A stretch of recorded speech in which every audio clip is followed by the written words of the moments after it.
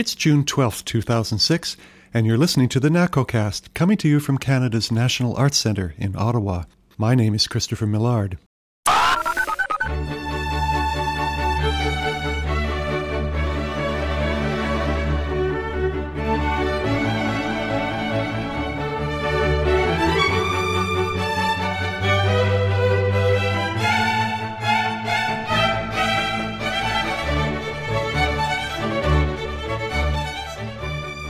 On our program today, Beethoven, Bernardi, and Pristofsky.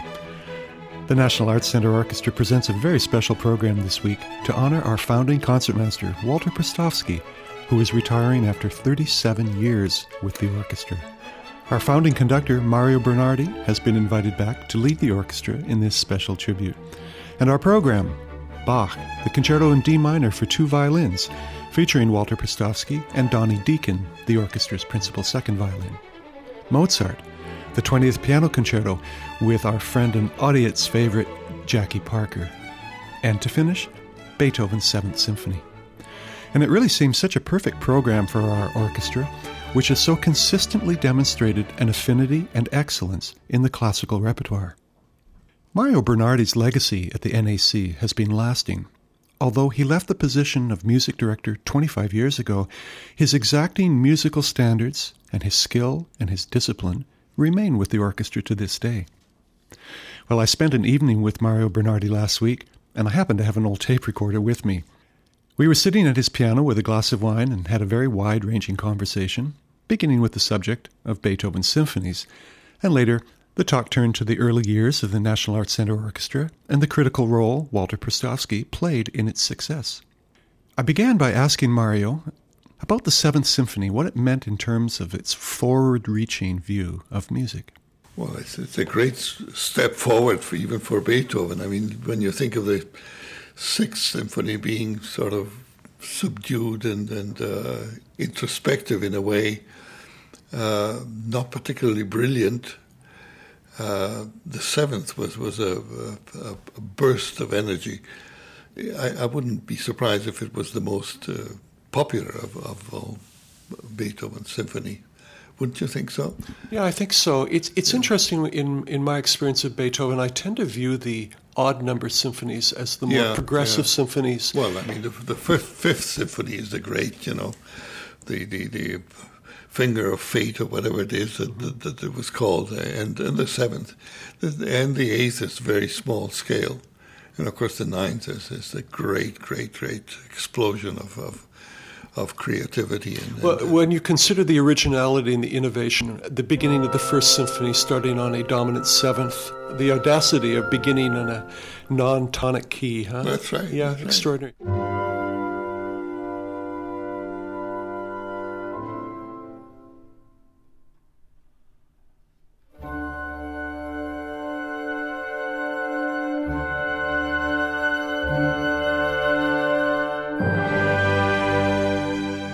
But the 7th Symphony, it's the rhythmic character more than anything, isn't it, that defines it?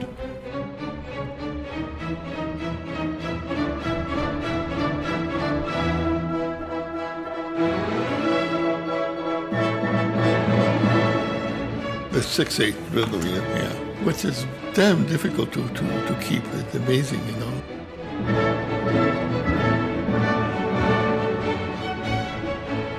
How does an orchestra tend to slip into an almost 2/4 misinterpretation of the rhythm? That's right. Yeah, you have to fight that. It's difficult to explain, but it's orchestras seem to have a hard time with that kind of rhythm. The Allegro of the 7th Symphony, the first movement, is in 6/8 times, so the subdivision is into 1, 2, 3, 4, 5, 6, 1, da bum, ba bum ba. Yeah. And yet orchestras have a tendency to slip into more of a 2/4 rhythm, don't they? If you forget the little note in between, bum bum bum ba bum ba bum ba bum, it sounds like just 2 in a bar, right? Mm-hmm. But the subdivision has to be stressed out. The fact that there's a tension there, it's maybe that's the secret. When it sounds wrong, you know that it's wrong. How do you conceive structurally, architecturally, the introduction to the first movement? It starts with this massive A major chord, Yeah. and then into the singing long phrase in the oboe. Yeah.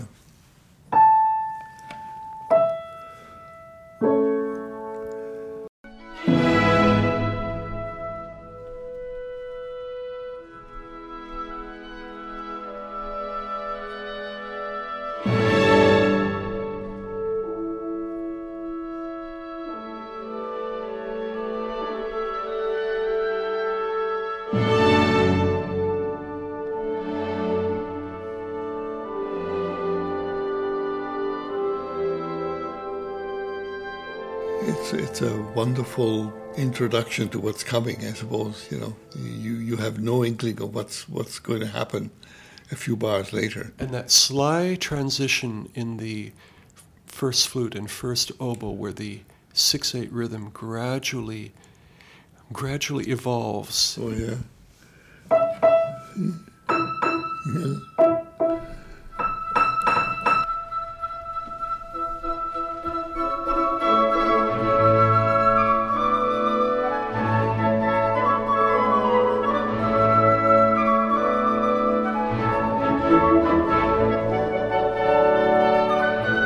I wish I could play the flutes. He must have been in a very optimistic mood when he came up with this, huh? Yeah, I don't remember historically where he was in his life with that. Yeah, I mean, assuming that his life had anything to do with what he was writing. Well, that's an extraordinary statement too, isn't it? Because both in Mozart and Beethoven, there was this disconnect between the personal pain and the product of the music that was coming out at the same time. Well, in Mozart's case, completely. You know, I mean, he was at his complete depth of desperation with God knows what, his wife maybe cheating on him and terrible financial problems and so on, and health problems too. And yet he composed a magic flute, for God's sake. Mm-hmm. I mean, there's nothing much happier than that. And Beethoven, consumed by deafness at this period of his life, That's and yet right. having this sense of lightness and dance. Yeah. I suppose that's what makes a genius what he is. Yeah.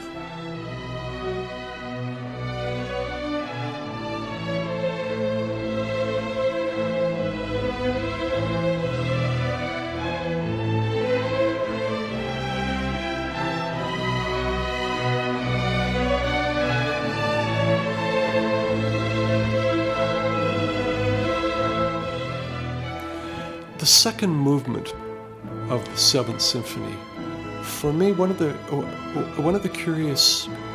most curious movements of Beethoven is trying to figure out a tempo that moves. Yeah, well, about the second movement is that it is not a lento, it is not a slow movement, really.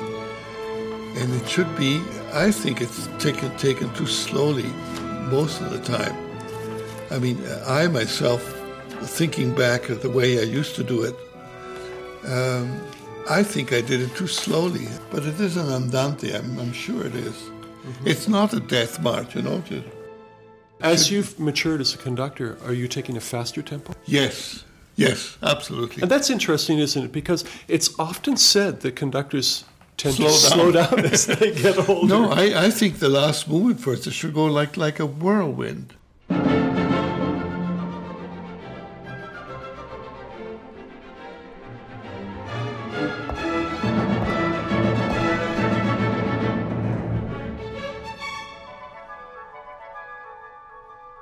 It's allegro con brio, you know.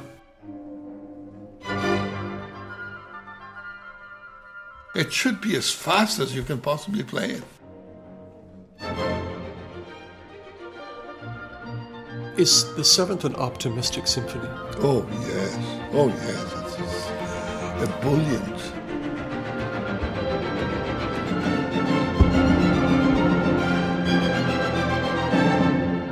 Top of one joy, really. I think it's a joyful symphony, don't you think? Absolutely, yeah. Yeah. If you take yourself back 36 years, 37 years to the founding of the National Arts Center Orchestra, surely the repertoire of Mozart and Beethoven would have been foremost in your programming in those early years because of the size of the orchestra? Oh yes, I mean that was the meat and potatoes. It's actually very extraordinary in the year 2006 to be talking to the founding music director of an orchestra, because throughout North America and in Europe, almost every other orchestra has a tradition going back a century or more. Yeah. And yet you were involved at the ground floor of the founding of an important orchestra. Can you give us a little bit of a recollection of the forces, the cultural forces and imperatives that drove the creation of the NAC Orchestra in 1969? What was the first phone call that you had?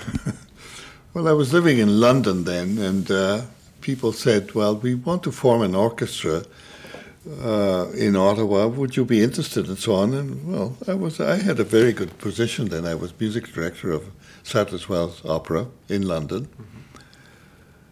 And the idea sort of appealed to me, and yet not. I didn't know what people there. I remember he said, "What are you going to Ottawa?" They didn't even know how to spell it. Ottawa. What is that? So Ottowa. That's right. That's right. Exactly that. And mind you, they couldn't spell my name either. So. No, but it was a big jump to take for me. I mean, I had conducted maybe 50 operas by then, hundreds of times, hundreds of performances. I had maybe, 3 symphonies in my repertoire. It meant that first year was really extraordinarily difficult for me.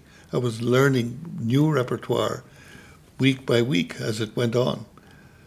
And with a very young orchestra. With a non-existent orchestra. I mean, it was we were infants, and of course the usual problems that you have at the beginning of an orchestra, of any institution, in fact. You had a rather remarkable opportunity in 1969 to handpick your own orchestra. This is why, for instance, I went out of my way to find people like Walter Prasovsky, who was a Canadian, whom I knew slightly from my student days in Toronto, but who had moved to Switzerland. And I was then living, as I said, in London, and I got him to come up and play for me in London.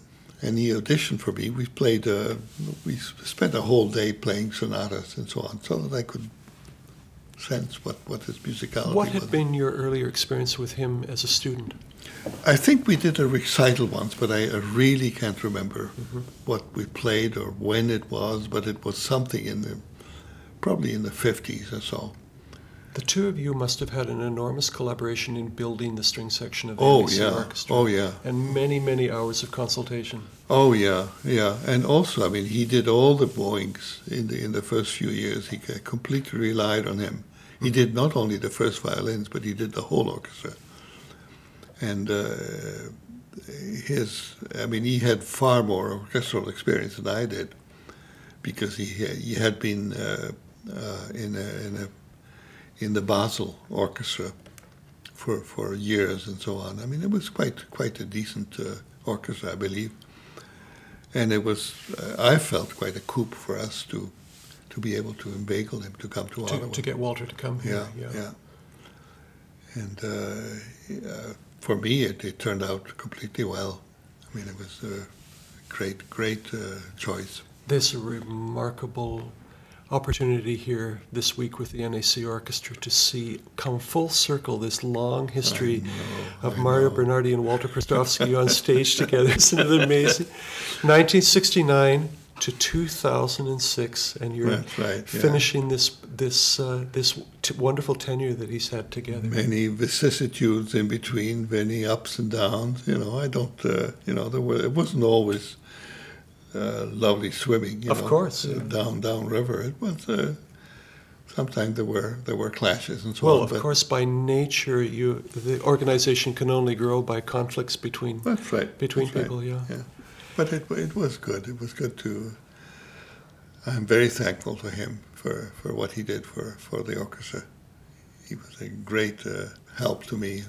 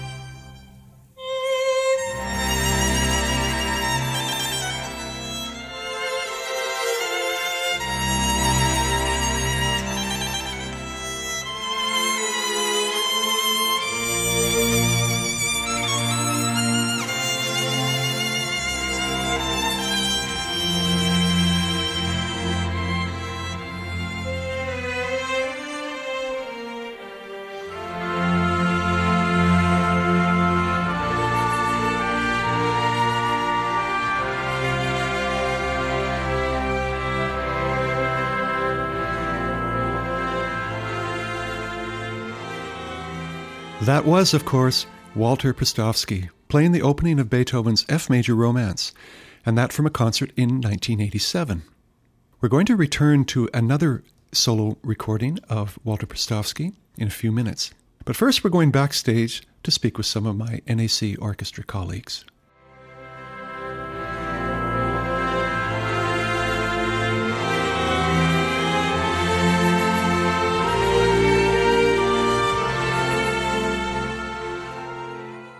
You know, Walter may not want to speak much about himself, but his many colleagues are ready to step up to the plate and hit a few homers when it comes to extolling his remarkable contribution to the NACO. So in keeping with the spirit of our concerts this week, I've invited a few National Arts Centre Orchestra musicians, original NAC musicians, I must add, who were at the orchestra from the very beginning in 1969, and they continue to be with us today. Violinists Elaine Clamasco, Karoli Silati, and clarinetist Peter Smith. Welcome all. Thank you. Thank you. So, Elaine Clamasco, it was a pretty brazen experiment in 1969 to create an orchestra right out of thin air. Did you have any idea in 1969 when you joined the orchestra that, first of all, it would be a thriving success all these years later, and that you would still be part of it 37 years later? Oh, my goodness, no. After 37 years, a lot of people have already gotten the gold watch and are in their 5th year in Florida. And such is not the case. And I was actually reflecting the other day about Walter's age in comparison to my age. And I have 18 years left to go if I'm going to do what he did. So there you go. I'm not sure if I'm going to succeed at that. But, you know, I was so young when I arrived, Chris. I was 19 years of age, and I had almost no orchestral experience when I came, other than, you know, with some student orchestras. And I mean, every day was an incredible thrill for me because I had never played all of these magnificent works. I hadn't even heard many of those magnificent works at that time. So for me to step in like that from the beginning was just a joy. I mean, it was like I'm getting paid for something I love to do as much as this. You know? Of course, Walter Prostowski at the time had by far the most experience of anyone on stage. Can you talk a little bit about the early development of the ensemble and the importance of Walter's contribution at the time? Well, it was extremely important, and I think that many of us, if not all of us, feel strongly that it was his influence and his direction that helped us to gain the international reputation that we gained for this, shall I say, precision, to use that word first, but obviously for many other wonderful reasons too.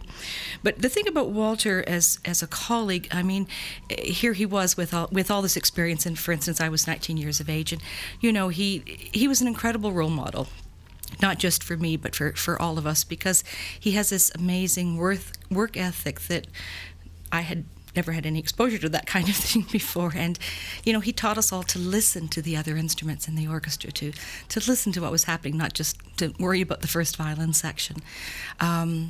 He treated, from my very first day here, he treated me with great respect. And I've never forgotten that, because it was a very important thing, and I try to do the same now in my experiences with my younger colleagues. I was his youngest colleague, and I didn't perhaps expect that kind of respect from the very beginning. And when somebody respects you, of course you respect them back, and you know, good working relationships develop as a result of that. The other thing that was very important to me was that I was young enough that I didn't have a family or a husband or any of those things at that time yet, so the orchestra sort of became my family. And we were such a very small group, and you know, we were together through good times and difficult times. Picking up on that idea, Karoli Silati, you were part of the original first violin section of the NAC Orchestra, and it was a very stable group of musicians, is to this day, but certainly for the first few years there were very few changes. Well, I came in with a few years of experience from Kingston Symphony, Hamilton Philharmonic, NYO, and so on. And I very much looked forward to the very first day of the orchestra's rehearsal and downbeat. And I found Walter was, for me personally, like kind of a shield from a strong conductor, Mario, who was like a kind of a taskmaster. Mm-hmm. And Walter always knew how to handle all the situations. and because we knew that Mario was after a certain kind of sound, and Walter was the very, very experienced man who we were all able to rely on, watch him anytime he came in. I never remember him ever coming in wrong. His bowings, extremely very playable. You could tell that this is going to suit anybody's right hand. I've never seen a concertmaster who's done so much work in an orchestra like he has. And the one thing that I thought always, that how can a man play the overture, a solo concerto, the symphony, and very often on tours, even playing encores. And the one thing that stuck out of my mind, one time we came back from, Elaine remembers, and Peter, that he was lying on the back of the aeroplane coming back to Canada from Mexico. Mm-hmm. He looked totally dead. And I said, now there is a concertmaster who's done just about everything possible humanly. What is it about his physical abilities that made him visually an effective leader? He played very much at ease. He was easy to follow. Like, you have to have your eye definitely partly on him and partly on the conductor. He was very economical in his yes. body motions. Oh, yes. Oh, yeah. There was never a moment when he wasted time on something, that was useless. Mm-hmm. Peter Smith, you come from a slightly different perspective, sitting in the woodwind section, but you were there from the beginning. Yes, from the beginning. And Walter was a great inspiration to all of us back there. And he gave us confidence just by his rapport that he had with his playing and the effect he had on everybody around him, from his experience before that. And he was a very solid man, a very solid performer. And that really gave us a backbone so that we could fall confidently and do our best as well, allowed us to do our best in that way. I think people don't realize that you don't have to be a violinist to see the concertmaster as a leader in the orchestra. Oh, absolutely not, no. And yet the rapport that a person like Walter has allows us to be freer and to be more confident in not only ourselves but in everybody in the group, and our whole idea of playing together and making music and making it better and better and better every day, And so Walter was very strong in that influence to us. And it still continues today, right up to today. My standpoint, and I used to always say that in any given season, you could count on one hand the number of mistakes Walter would make in any given season. Yes. I mean, this man was sharp. He had this capacity to do what he was doing 100%. And in all my life, I don't know if I've ever actually met another individual with that kind of concentration. He sort of our little problems in daily life and everything. He was able to just block that out. We talked about it a few times too, and he explained that to me. He just had this capacity to sit down and just forget about everything else and just do the job at hand, It was remarkable. Yeah. Karoli, as we come into this final week of this wonderful long association between Walter Prostowski and the National Arts Centre Orchestra, are you going to have any particular single memory of Walter that you'll be thinking about this week's concerts? One moment that I think about is when I did my second round of audition, 69, 71. It was the opening in the first violin, for the first violin section, and because I played second violin the first 2 years, and then I remember that day, and I was pretty scared because I was hoping to get it. I always wanted to play first violin, like in the NYO and so on, Kingston, Hamilton. He made me so much at ease, that I remember I just walked in, and the way he talked and the way he asked what am I going to play, and just start any time, and that now this is a man, who's like a true pedagogue, a true professional violinist who makes he treats me like a partner, not like, I'm just going to be a section player, and, just play it whenever you're ready, and I never forget that moment. Peter Smith, our NACO listeners probably would like to know from a non-violinist, can you summarize for us the role of the concertmaster, the functional musical role of a concertmaster in an orchestra? Just the way that his personal character and his music portray themselves, and the command that he has of his his playing and the way he expresses himself through his playing as well. And we hear that, you see, and it affects us greatly. Mm-hmm. It affects all of us greatly. And I think that just because of his character, the way he's dedicated, and it gives us the confidence that we want when we're playing and when we're trying to do our best and try to do even more than our best. It allows us to supersede our best, you see. And that's the way things worked in this orchestra. And I think that Walter's inspiration was a big part of that. Elaine, it's going to be a bit of a bittersweet moment, but also a beautiful moment, the remarkable symmetry of this program, that we're finishing with Beethoven, which has been so much the heart and soul of the repertoire of this orchestra, and we're finishing with Mario Bernardi on the podium and Walter in the chair. It's a beautiful moment, but it's going to be a little difficult. I think so. Sort of full circle, if you like. Yes. But I'm really looking forward to seeing Mario again also, and to having... There are, how many, 7 of us now, Curly and Peter left? I'm not sure. Yeah. We are a few. I would like to share with you just one very quick Walter story, one of my favorite stories. And it's not necessarily speaking of him in glowing terms, but I think it's very appropriate. I was on one occasion asked to sit with him for a concert. I was obviously quite nervous to be on the front stand like that, and I came out and took my place in my chair, and as always he turned to me and was very cordial and said good morning. And we started to rehearse immediately, something very, very difficult. Well, I was a wreck. I was really, really nervous. I was perspiring. And after about 15 minutes, there was a little lull in the rehearsal, and Walter sort of turned to me with that famous smile of his, and I thought, oh, this compassionate man, he's going to now, just reassure me and support me. And he turned to me, and he looked at me, and he said, "And you thought it was going to be fun and easy up here, did you?" I'll never forget that. Well, none of us are going to forget his remarkable legacy to the orchestra. Thank you all for speaking with me. Elaine Clamasco, Karoli Salati, and Peter Smith. Thank you. Thank you. Thank you. Very welcome. Well, that brings our edition of NACOcast to an end, although we still have one more musical treat at the very end of the program for you. Send us your comments and questions. You can reach us by sending an email to nacocast@gmail.com. We look forward to hearing from you about this and any other programs. Don't forget, you can subscribe to this and other NAC podcasts by visiting nac.ca/podcasts, where you'll find our past episodes, subscription links, and instructions on how to subscribe. You can also easily find us as a free subscription in the podcast section of the iTunes Music Store. Search on NACOcast. So until next week, this is Christopher Millard, and as I promised, one more example of the wonderful playing of Walter Prostowski.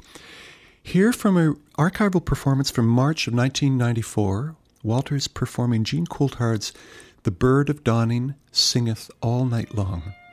I hope you enjoy this. Bye for now.